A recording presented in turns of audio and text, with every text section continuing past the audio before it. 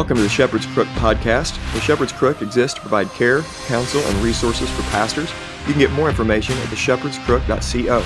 My name is Jared Sparks, and I'm a pastor coming alongside other pastors, reminding them of the chief pastor.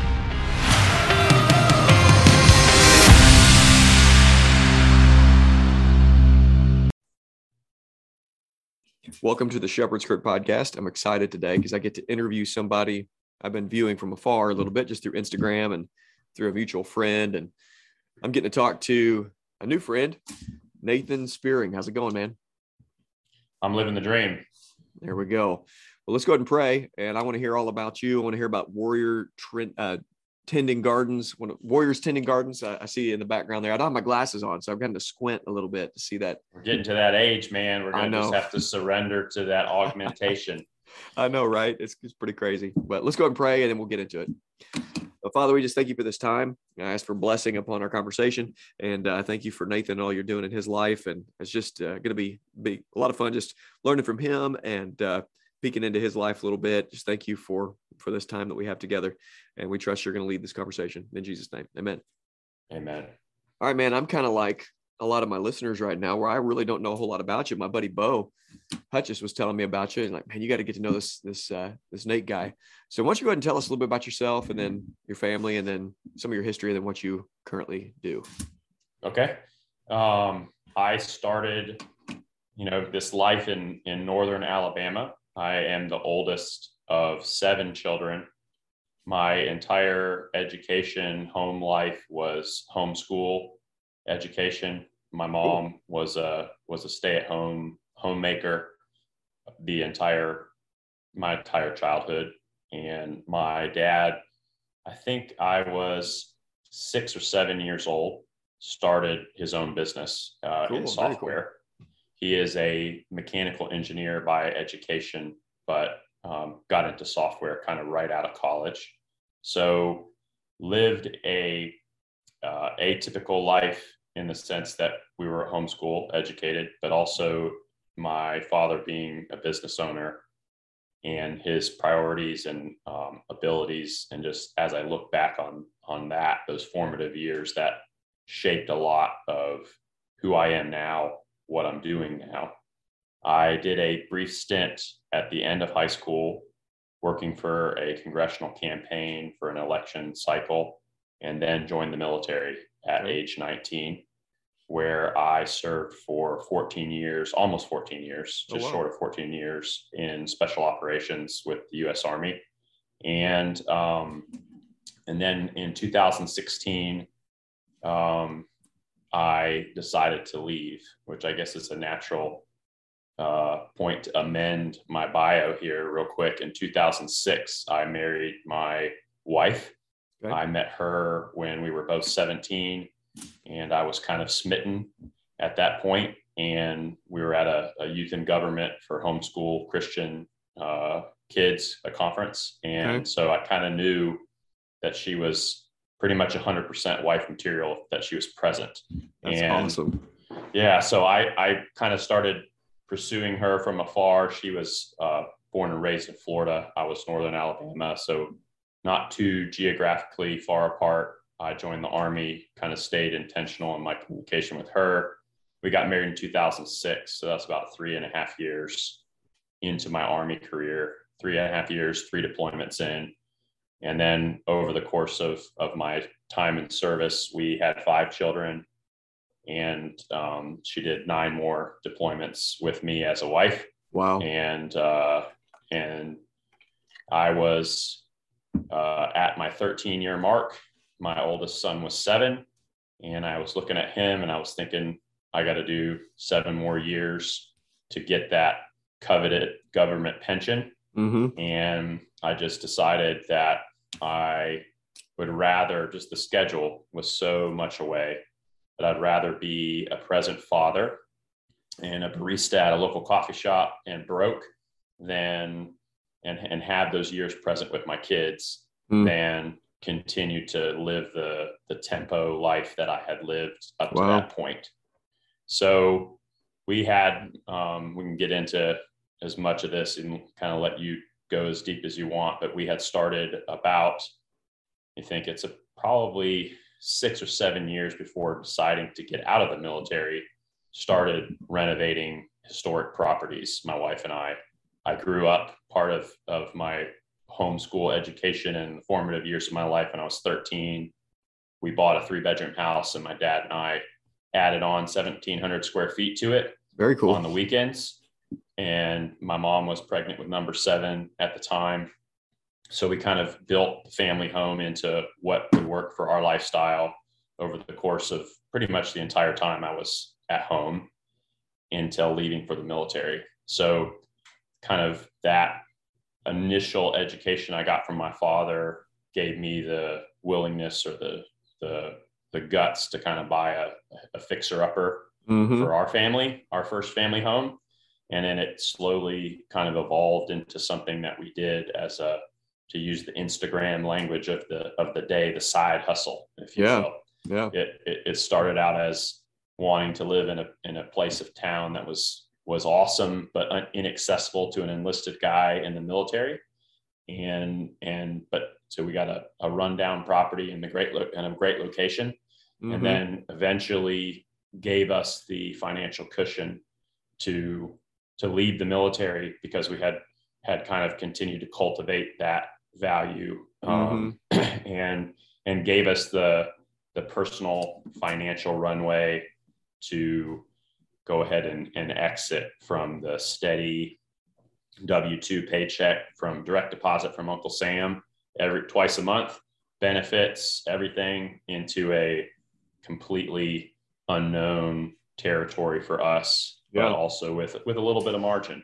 I had that discussion with Bo as well on his podcast, but just how God used just all the circumstances to sanctify me the most, probably, but sanctify our marriage, sanctify our family, and bring about growth that we're seeing some yield in our life now that can only be described as God's kind of gentle leading and continual faithfulness to us, despite, where we messed up, kind of striving in one direction and attempting to be faithful, and him multiplying that as he does, and just kind of sitting, with the podcasting phase of life and the writing and speaking phase of life, kind of intentionally focusing back on the last decade and a half or so, and trying to understand and get that hindsight perspective of what God was doing and share that to people in an attempt to encourage people to just go after what God has uniquely gifted them for with abandon and with faith, and then just kind of, when you put yourself in that position to let God provide the daily bread, to just see what he does, and it's just a whole different way to live life than I had lived it in the military. Everything was taken care of, all our benefits, all of our expenses, got housing allowance, all these things, and then just to realize that those are ultimately not security. That security is obedience, and then that looks differently, maybe in a financial perspective, a relational perspective, but is the most rewarding way to live life. So that's good. It's good, man. Well, a lot there. Number one, thank you so much for your service. So were you Green Beret? Were you a Ranger? I was a Ranger. You're a Ranger. Yes. Okay. Yes. That's awesome. It was, I didn't really even know a whole lot about what a Ranger was when I joined, but I had a friend in church that just said, hey, the Afghanistan war had already started. I graduated high school in 2002. Me too. And so that was awesome. And so that was underway, and he just kind of said, hey, if you want to get after it, and be involved in what's going on, you need to go to Ranger Battalion. They're getting all the missions. They're active. You can go right off the street to that line of work. So I just kind of took him at his word and went for it. And that was just another way God pointed me in the right direction via influences in my life. And I never found myself at a point in the military looking at someone else doing their job and wishing that I had that job. Even though that may be characterized under sin, that tendency for us to compare to other people, it was great experience for me to just find myself and be just 100% content where I was, or there was a path to get where I wanted to get. So very cool. Yeah, it was a blessing. That's good. So it sounds like you come from legacy family, building a legacy, seeing God continue to work through your generations as well. I bet that's pretty cool for your dad and mom to see, what's developed in your life. I want to commend you because 14 years in, you're 6 years away from that pension, and you make a judgment call that sounds like it was right for the family. So man, I commend you for that, because that's a tough call. And I think, majority of the guys I'm talking to are pastors, and, there is a long history in our country anyways of the PKs, of pastors that have abandoned their families and haven't made that a priority. And fortunately, I think there has been some course correction a little bit, but I love that you're able to make that priority and make that decision and then see God provide. It's pretty cool. So a couple questions I have, because I was wondering where you got the capital to build what you've built. Sorry, I'm trying to get my laptop plugged in here. I'm not sure where here we go. All right. Yeah, that's fine. I realized just now it was off power here. We might lose you. So might go dark. Yeah. Yeah. Let me go ahead and make an investment in renewed power here. Sorry. There you go. Sorry about that. Awesome. That's cool, man. So I was wondering where, how you got the ball rolling into where you are today. And I see also that you're building a shop or something that's going on right now. I want to hear about that. But tell us about, you got this, what you'd said with side hustles, but you had this now that's primary. It seems like your primary work, or maybe at least you got several different things going on for primary work. Mm-hmm. But tell us about the properties, because a lot of guys are interested in this right now. And I'm actually made an offer on a house last year, and it wasn't accepted, but it was going to be an Airbnb house for us.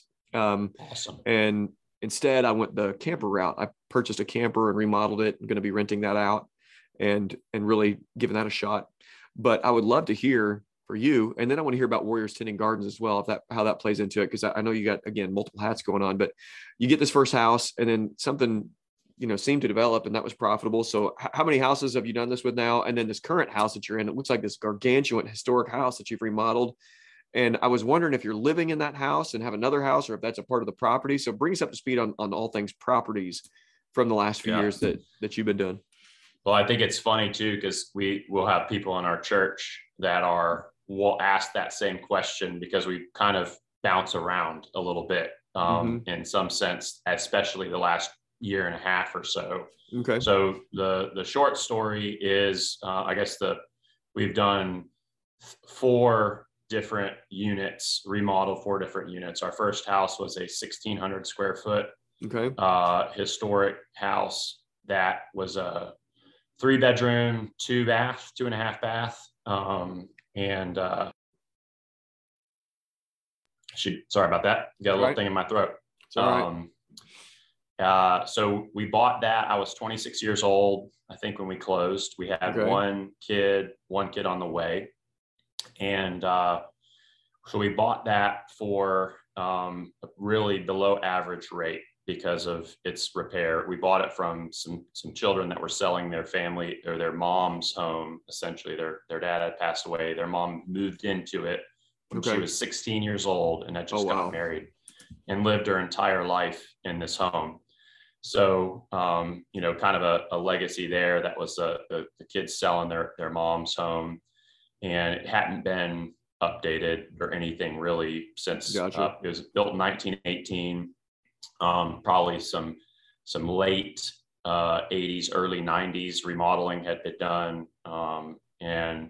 But by and large, a lot of work to be done, and kind of, I talk to people about real estate. If you can be the kind of person that walks into a home and sees the potential, and then also has the ability to kind of execute that vision in-house, yourself, your family, a lot of these properties become accessible to you, because most people are going to have to go out and hire someone and pay retail. And that's what everybody is doing, that math. everybody is that equation works for everyone. So in a sense, these houses, all of our houses, this will be a theme for all of our houses, where we increased our personal skill set, family skill set, and one house at a time. And that essentially that skill set we gained from the previous house made the next house accessible to us.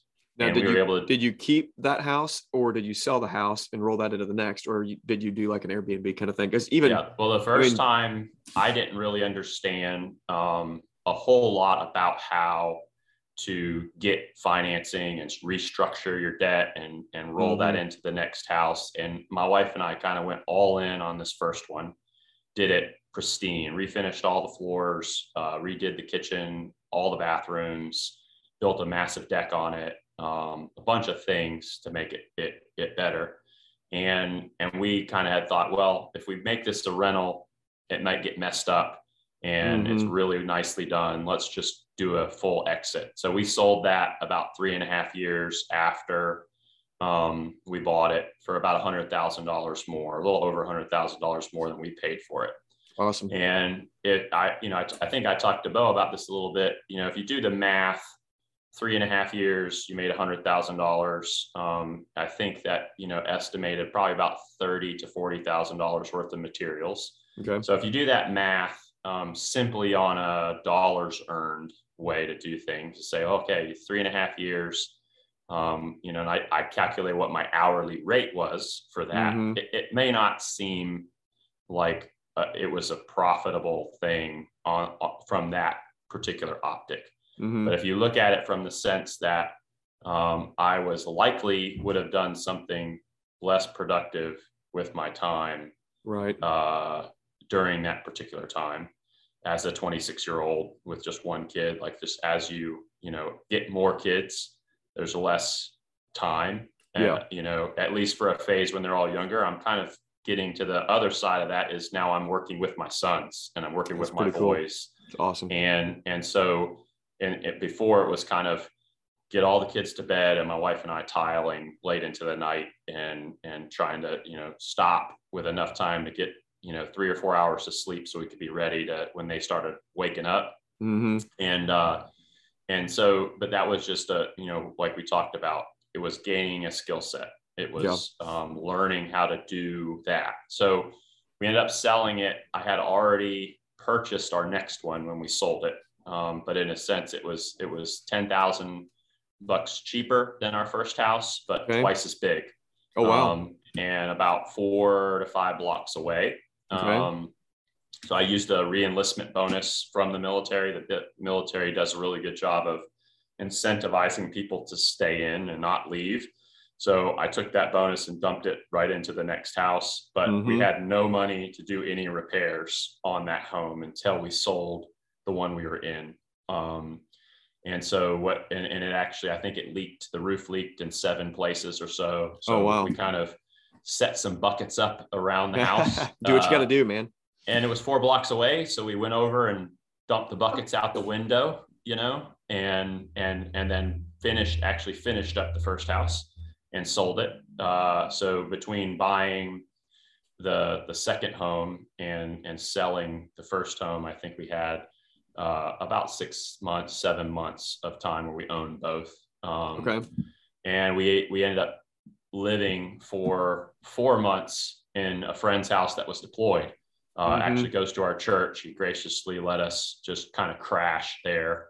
I think we had just had our 3rd kid at the time, maybe our 4th kid at the time. And so we essentially had the roofer scheduled to put a new roof on the house as soon as a few days after we closed. Wrote him the check to do the roof immediately, and then got after the second house we bought was a duplex.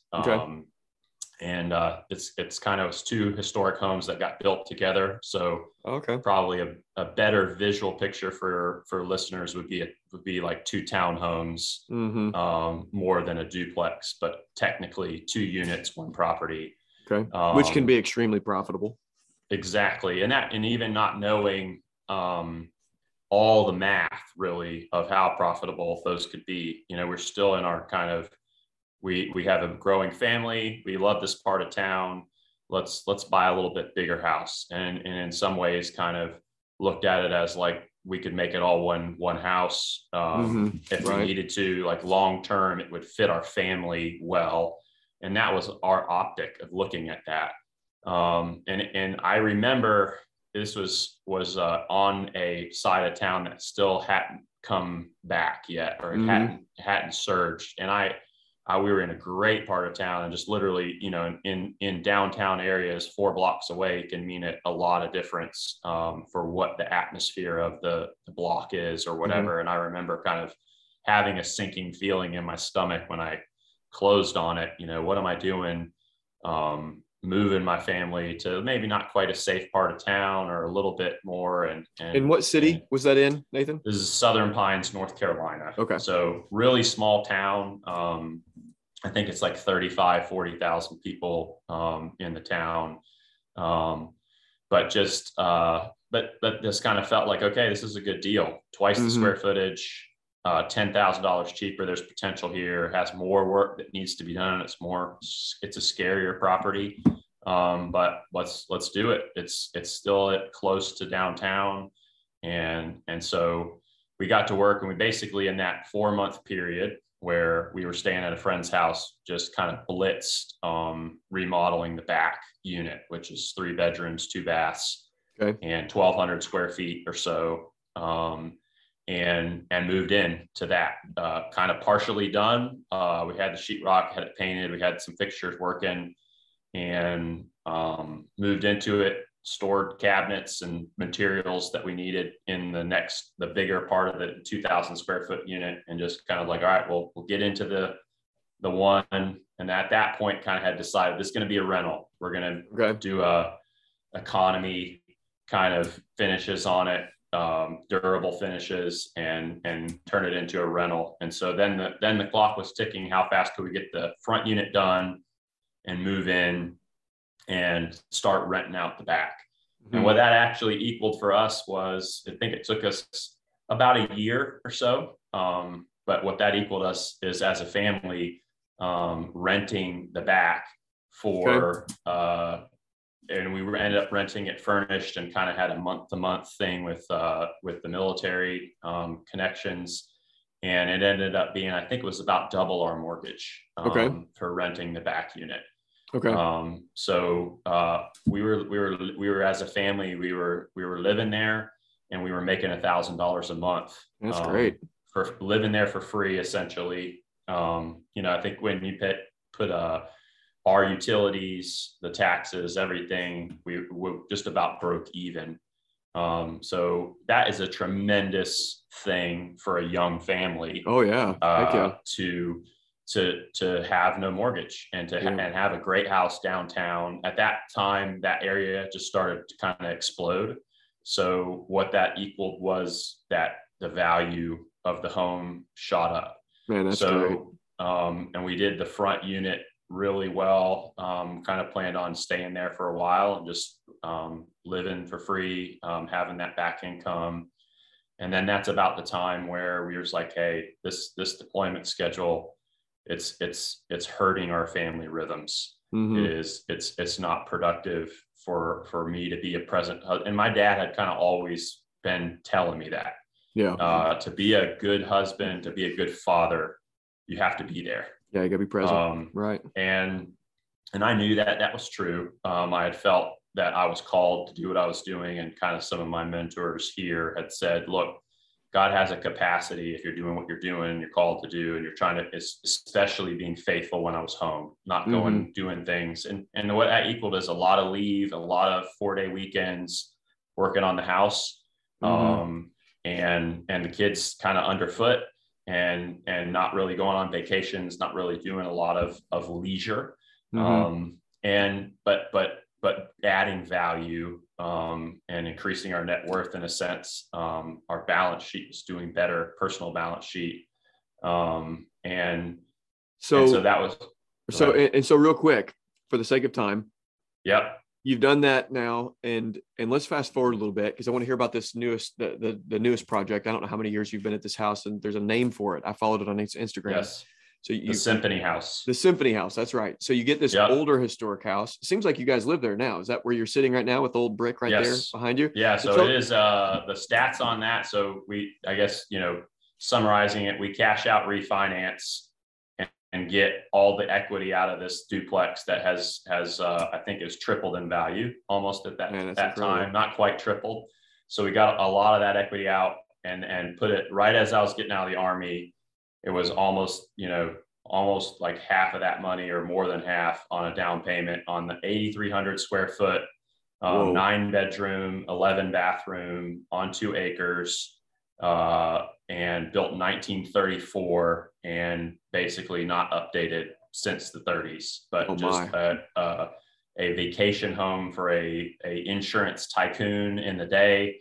He was, despite the Great Depression, was still flush on cash, and just kind of built this grand mansion for him to stay at right by the resort in Pinehurst, the golf resort. Okay. And so it hit the market right as we were kind of getting out, and my wife said, look at this house, and we made an offer, just kind of highest and best offer we could afford.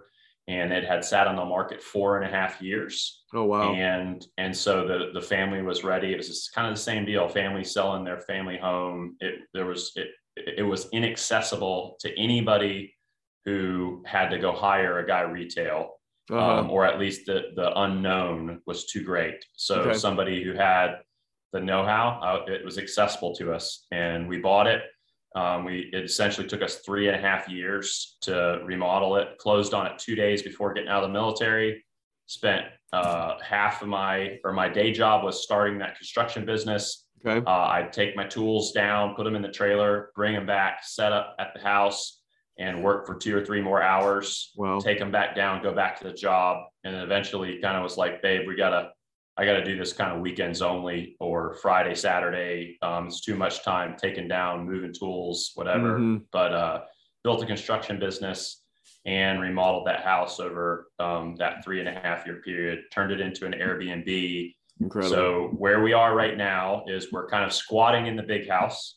All 3 of the houses are listed on Airbnb. Awesome. It's a golf rental. So January, February is not a big time for golfing here. It's cold. We just had some snow. We're trying to get our bus done, which is, you'll understand, in the RV side of it. I have a 43-foot bus we bought about a year ago. We're almost done remodeling that. We have 20 acres. The barn is almost done. That's what you're seeing on Instagram. It's essentially a carport for this bus. Okay. And gotcha. my wife's billing it as a 400 square foot bus with a 2,000 square foot front porch, essentially. And the plan is we're moving into that March timeframe. Okay. Although my wife over coffee has said, I'd kind of like to see how you're going to pull this off with the amount of time that we have between now and when we say we're going to move out there. So probably when I conclude this interview, I'm going to have to go make some progress laying tile in the bus bathroom. Okay. So you're going to move to the 20 acres on the bus.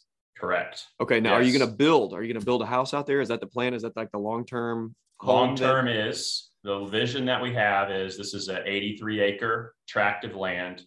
And we have right of first refusal on the remaining 63 acres. We have a great relationship with the guy that owns it all. We have a verbal agreement with him to purchase 34 more acres, hopefully this year. That 34 acres kind of has our dream home site on it. So the first step is expand the borders a little bit more. Yep. And then in a sense, kind of going all in to buy the land, and then looking to the Lord to bring a yield that will enable us to kind of build the dream house. But long term, we are trying to. The goal would be 6 or so church families living on this tract of land. Man, that's incredible. And all of us the number in my mind is 6 families and 30 kids total on this whole 83 acre tract. that's the prayer we have. That's the vision we have. And the barn that we just built is going to be the place for Sabbath meals. Oh man, that's great. Yeah. So we're going to put a commercial kitchen and 2 bathrooms at the end. We still have that. That's still dirt part of the barn. So we have a 50-foot slab there. The bus is going to fit there. We're going to start plumbing the kitchen, the bathrooms, and kind of set ourselves up to hopefully be there. All of our properties, we have, the duplex and the mansion will be earning income for us. Still doing the construction company for clients. And then, kind of my wife's, I talked about my wife being kind of my trusted business counselor as well as my helpmate. She kind of just said, babe, we need to our kid, our oldest just turned 13. Okay. We need a place that is home for them. And that is where we can put down roots, where we're not going to move anymore, and where we can practice ordinary but radical hospitality. Man, that's great. So the vision we have is maybe monthly Sabbath dinners. A lot of the food raised on the land cool. By our family. And you guys hunt as well? We do. We haven't successfully killed the aside from some kind of varmints and things like that. We did the last 3 days of deer season in a blind, trying to get a deer. Didn't work out. Some learning experiences there. I always felt guilty the few times I've gone hunting being away from my family, but like kind of back in that phase of where hunting and building the barn and all these things are not at a detriment to the family now. They are our activities we do together.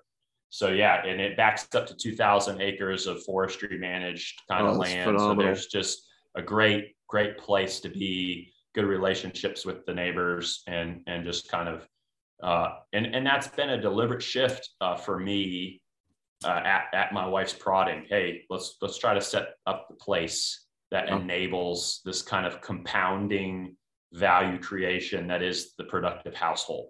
Versus, and that, just sorry to interrupt, but that's, sounds like you've read C.R. Wiley. I think I read or listened to the Bo episode on Veritus and heard you talk about that. And there's a lot of guys that have this similar vision, especially at this particular moment in American history, of wanting to build something. And, I don't know what your views are on eschatology, but this multi-generational, let's build and let's provide for not just our children, but our children's children.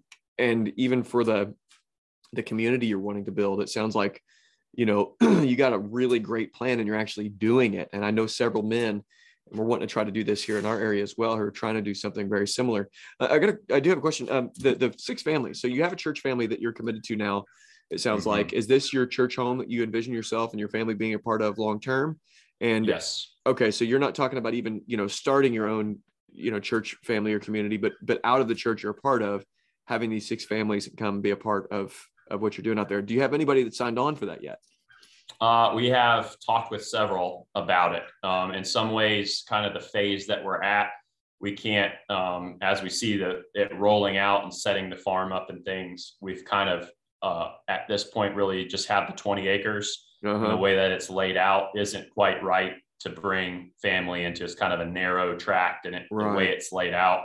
So we've kind of got the Sabbath dinner site staked out. The farm operations are ongoing right now. We have chickens. We actually did a full cycle of raising chickens, meat chickens, slaughtering them actually our downtown home. Awesome. So some of the content I'm rolling out is going to be specifically as a family. If you want to kind of take some of the volatility out of your life, here's some steps you can take right now from the food perspective, to be productive where you are now. Because I don't know, you probably follow the Joel Salatin and Justin Rose and things, and they've talked about, the biggest mistake is that you have to have this kind of land before you execute a farm. But you can grow food, you can raise chickens in a small lot. It's a little bit more intensely management, but at the same time, just back to that expertise thing, My family's done 2 slaughter days now. We've done 2 sets of chickens. We've got egg birds that are about to start laying. And we learned a ton in that small batch, that kind of thing. So we've got another bunch of chickens showing up the end of February that we're going to have. And we're kind of syncing that up to double, triple the size of our poultry and egg operation this spring. Planting a vineyard, laying out the garden, these things that we're going to do with the 20 acres we have, trying to get that additional 34. There's still, I think, 29 left that the owners kind of is not selling us yet. But what I did is, and my dad taught me this, if you are living boldly and you're living for God, you can ask these questions. So this land wasn't even up for sale. We found it on a map. We basically said, we want to be close to town. We want to be really quick drive to church. We want it to be convenient, where when we say Sabbath dinner at our house, the church isn't doing the Google Maps and rolling their eyes and thinking, oh, that's 45 minutes, then the kids, whatever. Like, we want it to be set up convenient to be an annex of the church in some ways. We're executing it. Our family's executing it, because I think some of these visions can't be executed via committee. You're a pastor. There's pastors out there listening. You know, that's in big evangelical world these days. It's establish a committee, which is, you know, the underqualified, the unwilling to talk about doing things, you know, and never executing. So that's some of the things that I kind of have been learning personally, is I'm getting fantastic teaching, and I don't need permission now to walk out the front door of church for the rest of the week and to just live boldly out of this sound preaching that I'm getting. And God particularly enables husband and wife in unity to come up with these visions for what their family is called to do, and then to execute that. And you don't need permission from the session to do these things that God's put on your heart. You don't need even validation in a lot of ways from anybody else around. God's put this on your heart, and you go for it. And I think some of these families that we're talking about are starting to see, and it's, you know, I have to make sure that I stay firmly rooted in the fact that I didn't do any of this. God did this in spite of what I messed up. And not to compare, because there's many parts, one body, and I don't get to look at anyone else in church and be envious, and same with them. Like it's crazy. And I'm just really seeing how much I'm learning from other men in our church that are nothing like me. And hopefully they're learning from me, and we're just, you know, but I also think that there's just this tendency to live small as Christians. And we see, I mean, even looking, this 34 acres that this guy's talking about selling us, it's not a done deal yet. But I pulled up the prayer of Jabez, and I even videotaped it. I just, hey, Lord, and I went to him. I have pictures of these families, all their kids. So I went and I said, here's my vision for this, you know, this is what we're trying to do. He's a farmer. I knew that. So I told him, I said, my vision is all these families kind of being together, us working the land, us managing it responsibly. And then he said, you know, my grandfather and his brother lived in the same farmhouse together. Oh, wow. And they had 11 kids, and they all called each other. They basically had 2 moms and dads. So I had no idea this guy's family story. I just felt compelled to lay my vision out kind of full tilt. And then even financially, here's where I am. Here's what I have. I'm working over here. I'm going to try to get this. What can we do? And him essentially saying, hey, in my mind, this is yours. We have to just figure out the particulars. And he even just saying, I'm a businessman. You're a businessman. This has to be profitable for me. But we have this understanding that's I had this vision, you have this land, it has to be profitable for you, it has to be something that doesn't burden my family. to where it all falls apart now because I over leveraged myself. But I've always been able to kind of just be fully transparent. And that's some of the ways that I'm trying to do it on Instagram too, and these social media platforms, to say, look, this is what I'm doing. This is what I feel God's called me to right now. And I'm going to go ask this audacious question to a landowner and say, can we make this happen? Very cool. And then sleep well at night, but also wake up and get to work. That's awesome, and manage the time appropriately. It's very cool. Well, here's what I was hoping would happen in talking with you, and I thought would happen. What I thought would happen is it would be an interesting conversation, and I would want to learn more. And I was hoping to spark interest from the pastors that are listening in, because some of the things that you're doing really are accessible for those that have these abilities with their hands, to be able to work with their hands and do something like this. And I just thought it would spark some interest in people, and it would be helpful for folks. So I do want them to know where they can get more information. I wanted you to go ahead and tell us about Warrior Standing Gardens and where we can find more information about you and what you're doing. And I think the guys that have been listening in are definitely going to open up that Instagram. I got to find this guy, Nathan Sparing. I want to go find his podcast. I want to find out what's going on. And so why don't you go ahead and just give us some direction about where we can find you. And I'm putting everything on my website. I've hired a really capable guy in our church to kind of produce. My goal is that what we do is quality, because I don't want it to be, okay, this guy couldn't make it anywhere else, and so he put Christian on it. No, Christians need to be producing the highest quality everything. And that costs money in the graphics design, the information architecture stuff that we're trying to do. But it's all at our website, Spearing, SPEARING.co. And all the social handles are up at the top. And you can find my podcast episodes, all the different appearances. Even this one we'll post there because I want there to be this kind of melting pot of what all of us are doing for the glory of God, even just kind of splintering off. The vision for Warrior Standing Gardens came kind of in the heart of the 2020 chaos that happened. And it was kind of an intersection where I sat with business as a deacon in my church, as a guy that had liaised with U.S. ambassadors for Department of Defense in multiple locations around the world, and kind of saying, there's this need to focus, take these kind of global geopolitical Department of Defense counterterrorism knowledge that I had, but work it out locally here with local government officials, with the sheriff, with the police chief, with the mayor, with our church elders, and how do we build local communities? Awesome. And it comes from Jeremiah 29. I know that we can kind of just accept captivity mindset and say we're just under this thumb, which I don't want to. I've heard Dr. Merkel talk about, all authority has been given to us because of what Christ did, to go and make disciples and to operate out of a belief that we've been given authority from the maker to do this now.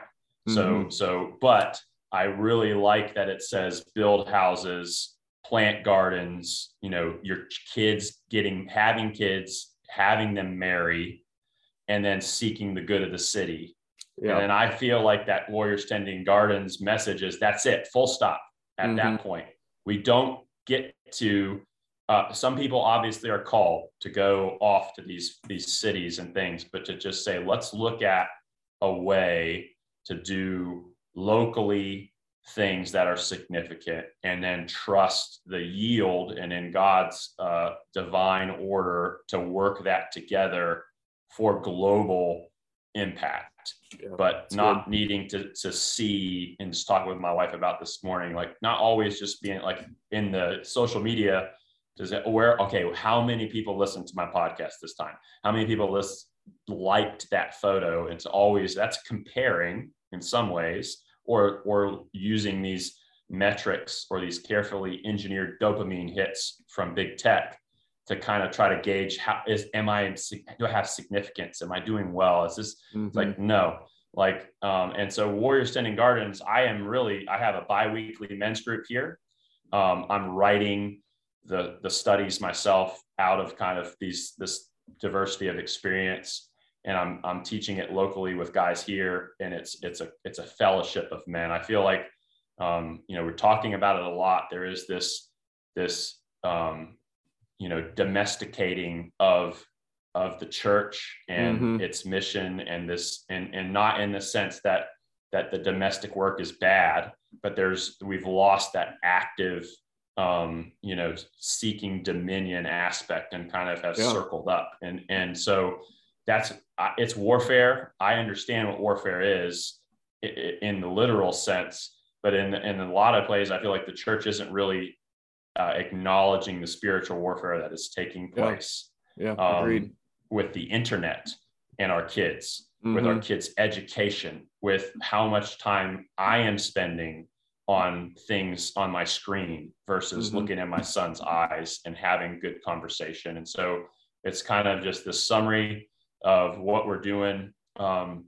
We had the mansion on Airbnb. I was talking to some guys this morning. We did our pilot course in May of last year. It was 15 guys on a ranch shooting guns.